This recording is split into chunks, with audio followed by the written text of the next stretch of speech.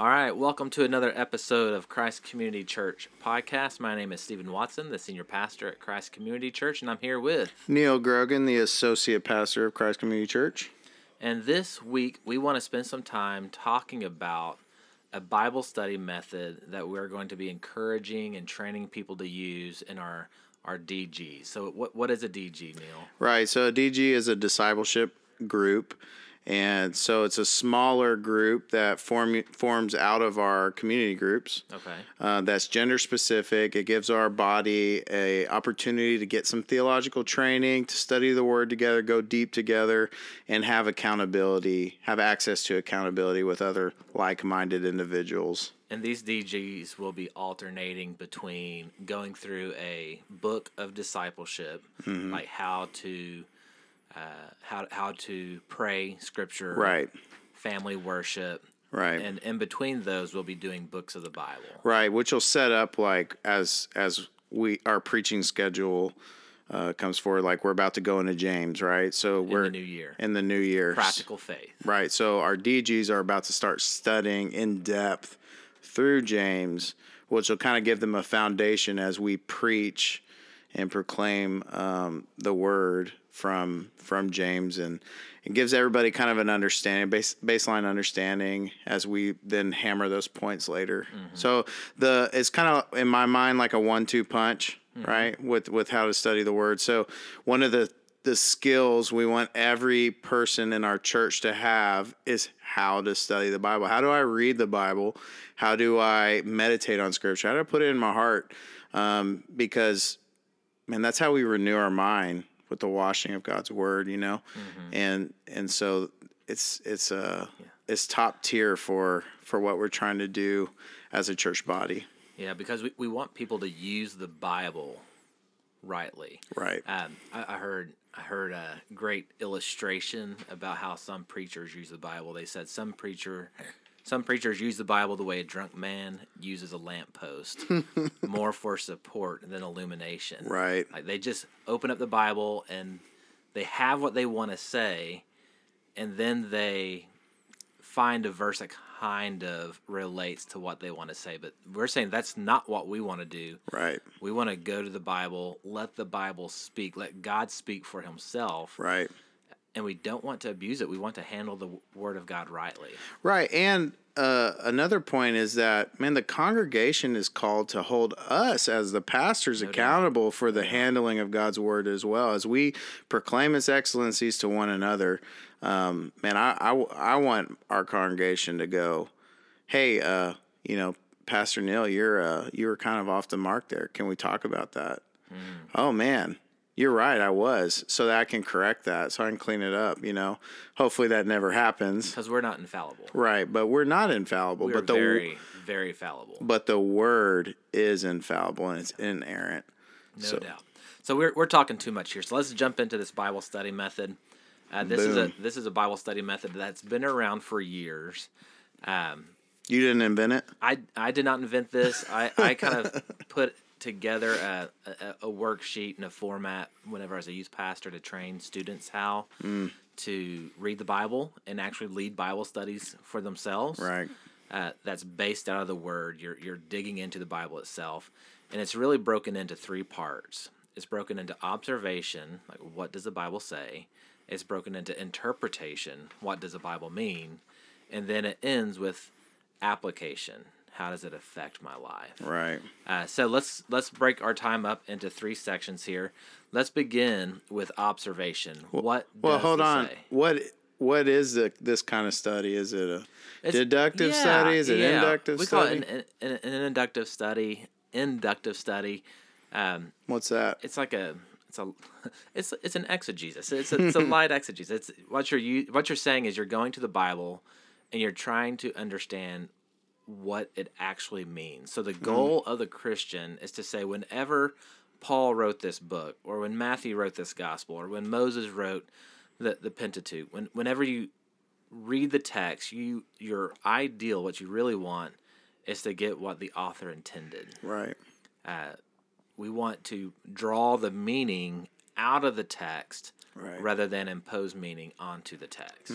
Which is exegesis versus eisegesis, right? Exegesis is you're drawing out truth from the text. Eisegesis is you're reading into the text. Right. So our aim should be, as we read the word, to surrender whatever presuppositions we may have, and Right. and to discover what God would have us learn, not what I want the Bible to say. Yeah, and we can never come to the Bible as a blank slate. Like, Sure. We're always going to be bringing ourselves to the Bible, but the goal is let's get a method that restricts us from Right. abusing the Scripture with our own presuppositions. Right. Yes. Good bumper rails here. Yeah, for sure. So the first step is observation. We want to know what the text says. And so one of the things I always told my students was we can't know what a text means until we know what it says, which means we can't apply the text rightly until we know what it says. And so what type of questions would you ask if you wanted to observe a text and know what it says? Right. Well, number one, I want to know who's writing it, who's talking, right? So the who, what, when, where, why, how questions are really easy baseline observation questions. Yeah, it's like when you're in elementary school, Right. back when there were journalists and and they said you want to ask questions like a journalist, you'd ask who, what, when, where, why, and how. Right. So if you were reading a text, you say, all right, who's involved here? Right. Who's involved in this text? Yeah. And then what you're doing is you're really letting the text be the answer. And what you're doing is you are forming a question off of the answer that the text is giving you. Right. And so I think we might do another podcast after this where we're actually walking through a text to better explain it. That's a great idea. But yeah, so that's what you're doing. So you want to start at the top of your verses and work your way through chronologically through your verses, Right. finding how many questions you can ask about the text Right. that the text in front of you Can answer. can answer. Yeah. Yeah. So I lead a lot of the Mighty Oaks guys through this, the veterans ministry I work for. And one of the things that I see every single time is they want to answer the questions without looking at the text. Yeah. Right. So it really forces us to go, no, I got to look at what's going on here. I'm not trying to answer things based on what I know. Well, we want deep answers, right? Right. We want a deep answer. We want a critical answer. But these are not critical thinking type of questions. This is just straight up obvious. It's right in front of you. And if you're asking a question that's not right in front of you in the text, then you're kind of asking the wrong question. Right, absolutely. Yeah, John Piper has this cool illustration he uses called from the Look at the Book series. And he basically says, like, man, there's this little kid who's in a science class. And the assignment the science teacher gives to the little kid is to observe this fish that's in a fishbowl. And he says, write down all the things that you see on the fish, right? And he writes down, it's got scales, it's got two eyes, it's got fins, et cetera. He goes back to the science teacher and he says, here's what I saw. This is what I observed of the fish. And the science teacher, go back and fill out some more. And so each time the kid fills out more and more from observing that fish, to where, new wonders and new understandings of new things you never thought of from the fish, from looking at the fish that he could have ever thought about. And so observation really helps us to stop, slow down, look at what's truly going on before we try to interpret how it works. Right. and how it moves, And when you're asking these questions, these simple questions about the text, what you end up doing is to do it right. You have to actually read the text time and time again. And what it does is it keeps you from being too familiar with the text. Because sometimes if you're familiar with the text, you kind of think, oh, I know what it says. Yeah, glaze over it. And you just kind of go over it without thinking about it deeply. This causes you to really slow down, to really know what it's saying. So what do we do after we observe the text?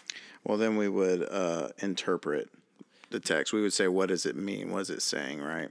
Okay, yeah. And so this is a pretty big question. And if you're just reading your Bible devotionally in an inductive way, you're not going to be digging into commentaries here. Right. But if you are there without commentaries, you're not wanting to go that in depth, but you're just trying to get to a quick but accurate meaning, what are Right. some questions you could ask? Yeah, I always say, what does it say about God and His grace, or His grace?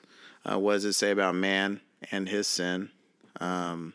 Are there any examples to follow or commands to obey? Are there any promises to Yeah. claim? Those are kind of the baseline ones. I think we can tease those out further. Yeah. So I think we begin with what does the Bible say about God? And Why? And for me, Why do we start with that? because I always tell people because the Bible's not primarily about us. Right. Like when we approach the Bible, lots of times the first thing we want to ask is, what does this say about me? But the Bible's not primarily about me. The Right. Bible's not primarily about you. Right. It's primarily about God and His interactions with humanity. So throughout one of the history. big pitfalls that I hear when people are studying the Bible is like, what this means to me. What this means Yeah. to me phrase all the time. And man, we shouldn't care about what this means to us. We want to know what this means to God. Yeah. What is God trying to say? One way to think about it is like, I was in the military, and so when we got a mission, we got it from some commander, and we had to look at this mission and try to understand the commander's intent for this mission. So I didn't just go on some mission downrange and doing whatever I wanted, right? I was trying to execute exactly what the commander's intent for that mission was.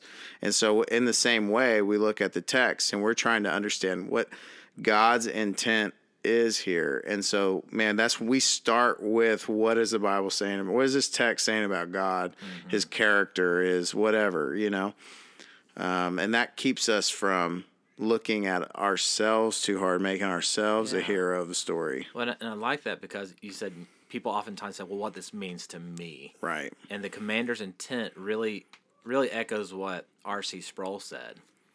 And R.C. Sproul said that every text has one meaning. Right. And so if you say, well, this is what it means to me, you're saying there are as many meanings as there are people. Right. But there's just one meaning. Right. You can have infinite numbers of applications of how it applies to you, but the meaning is singular. And it has comes from one God. meaning. It comes from God, and it's in His Scripture. And we're like miners trying to dig deep to find out what that meaning is. So that's why we Absolutely. begin with the question, what does it say about God? What are His actions? What character does it show? Right. But we really want to ask, and I go in the chronological order here too. Start in the first verse, work my way down verse by verse of what does this say about God. And then we go to the next question of, what does it say about man? Right. Yeah. And I always tag on like, and his sin. Oh yeah. Oh yeah. Fallen man. Right. I need to understand my fallen condition because it helps when I get later to application, helps me see like what the Bible is prescribing my need is to come out of this fallen condition into someone who's trusting and following and being obedient to whatever God has told me in the text. Yeah. Right. Or whatever the text is saying for me to do. And I always ask a question generally rather than specifically. Right. I'm still not asking what does this say about me yet, Right. because what I've found, and I'm always nicest to myself.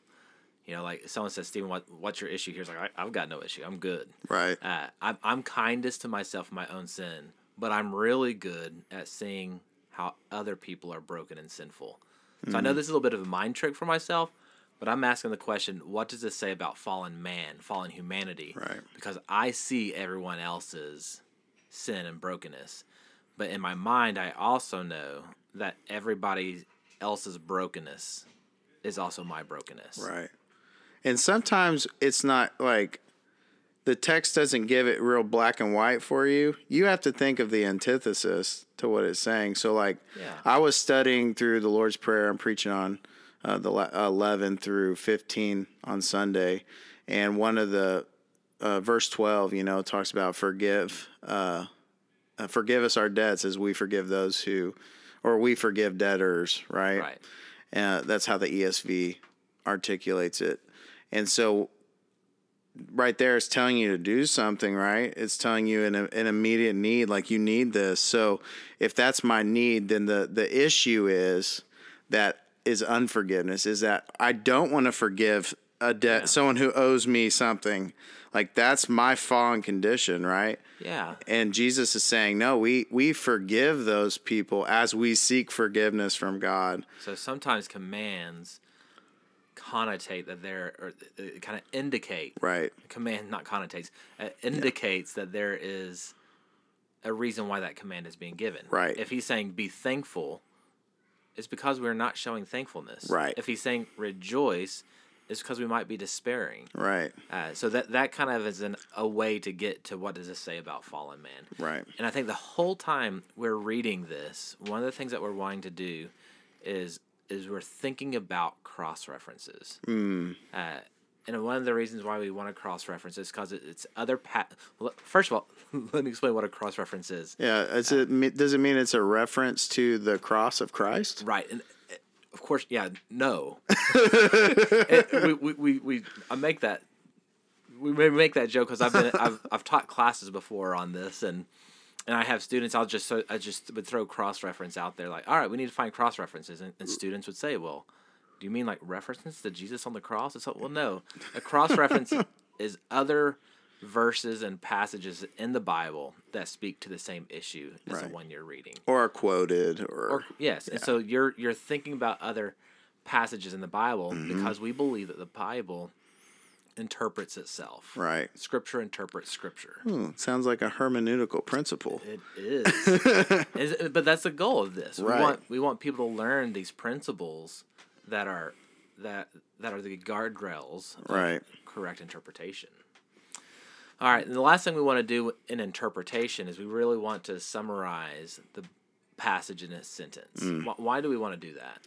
It helps us ascertain purpose, where we understand, like, if we can summarize something into one sentence, then that shows us that we have an understanding of what the text has said. So I've ironed out what the fallen condition is. I've ironed out what God is saying about Himself. Right. I've see the cross references is pointing to one thing. Right. And now I'm able to kind of give a synopsis of what the overall main idea is of that specific text. Okay. Very good. Yeah.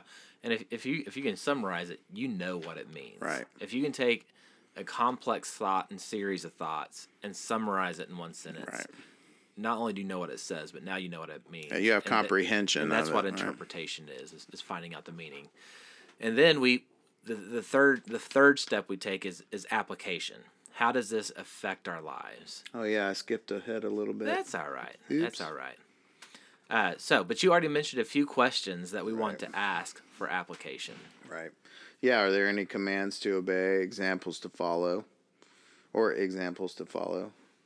So, like with commands, is it say to do something? Direct, straight up. Yeah. Black and white, hey, forgive people. You know, like, okay, I need to forgive people. Instant application, instant command to obey. Right. And I think this is so important because Jesus said, if you love me, you're going to obey my commands. Right. And I don't care if it's Paul writing in the New Testament, James writing in the New Testament, Moses or a prophet writing in the Old Testament. If there is a direct command, and of course it has to be applicable if it's an Old Testament prophet, right? Sure. Because it's a different time frame. But those are Jesus' commands to us. He wants us to obey those. And the way that we show Jesus our love is by obeying Him. Is every text in the Bible, does it contain a command? No, I don't think so. No, I wouldn't. I wouldn't say that either. But it's leading us to some truth, right? It's leading to some truth because I think truth oftentimes is a motivation for us to obey Jesus. Right. So, oftentimes in the New Testament, it'll say why we need to obey. Right. Because we don't obey God to be accepted by Him. You know, we're already accepted in Christ. So the reason we obey God is because of what God has done for us. Right. It's a response. Yeah, one series or type of literature that is hard for me with this is narratives, right? Like if the Bible's telling this kind of story or tracing someone's life, it doesn't really tell you to do anything. It's not sermonic at all. But that's why we would say, are there any examples to follow, right? Right. Yeah. We were with my kids. We were doing our family worship, and who were we looking at? We were looking at King Saul in 1 Samuel, and how he set up a statue for himself in Gilgal, and think, all right, well, what does this, what can we gather out of this? So Stephen wants the example for him to follow is to set up his own statue. Yeah, I set up a statue in my house, and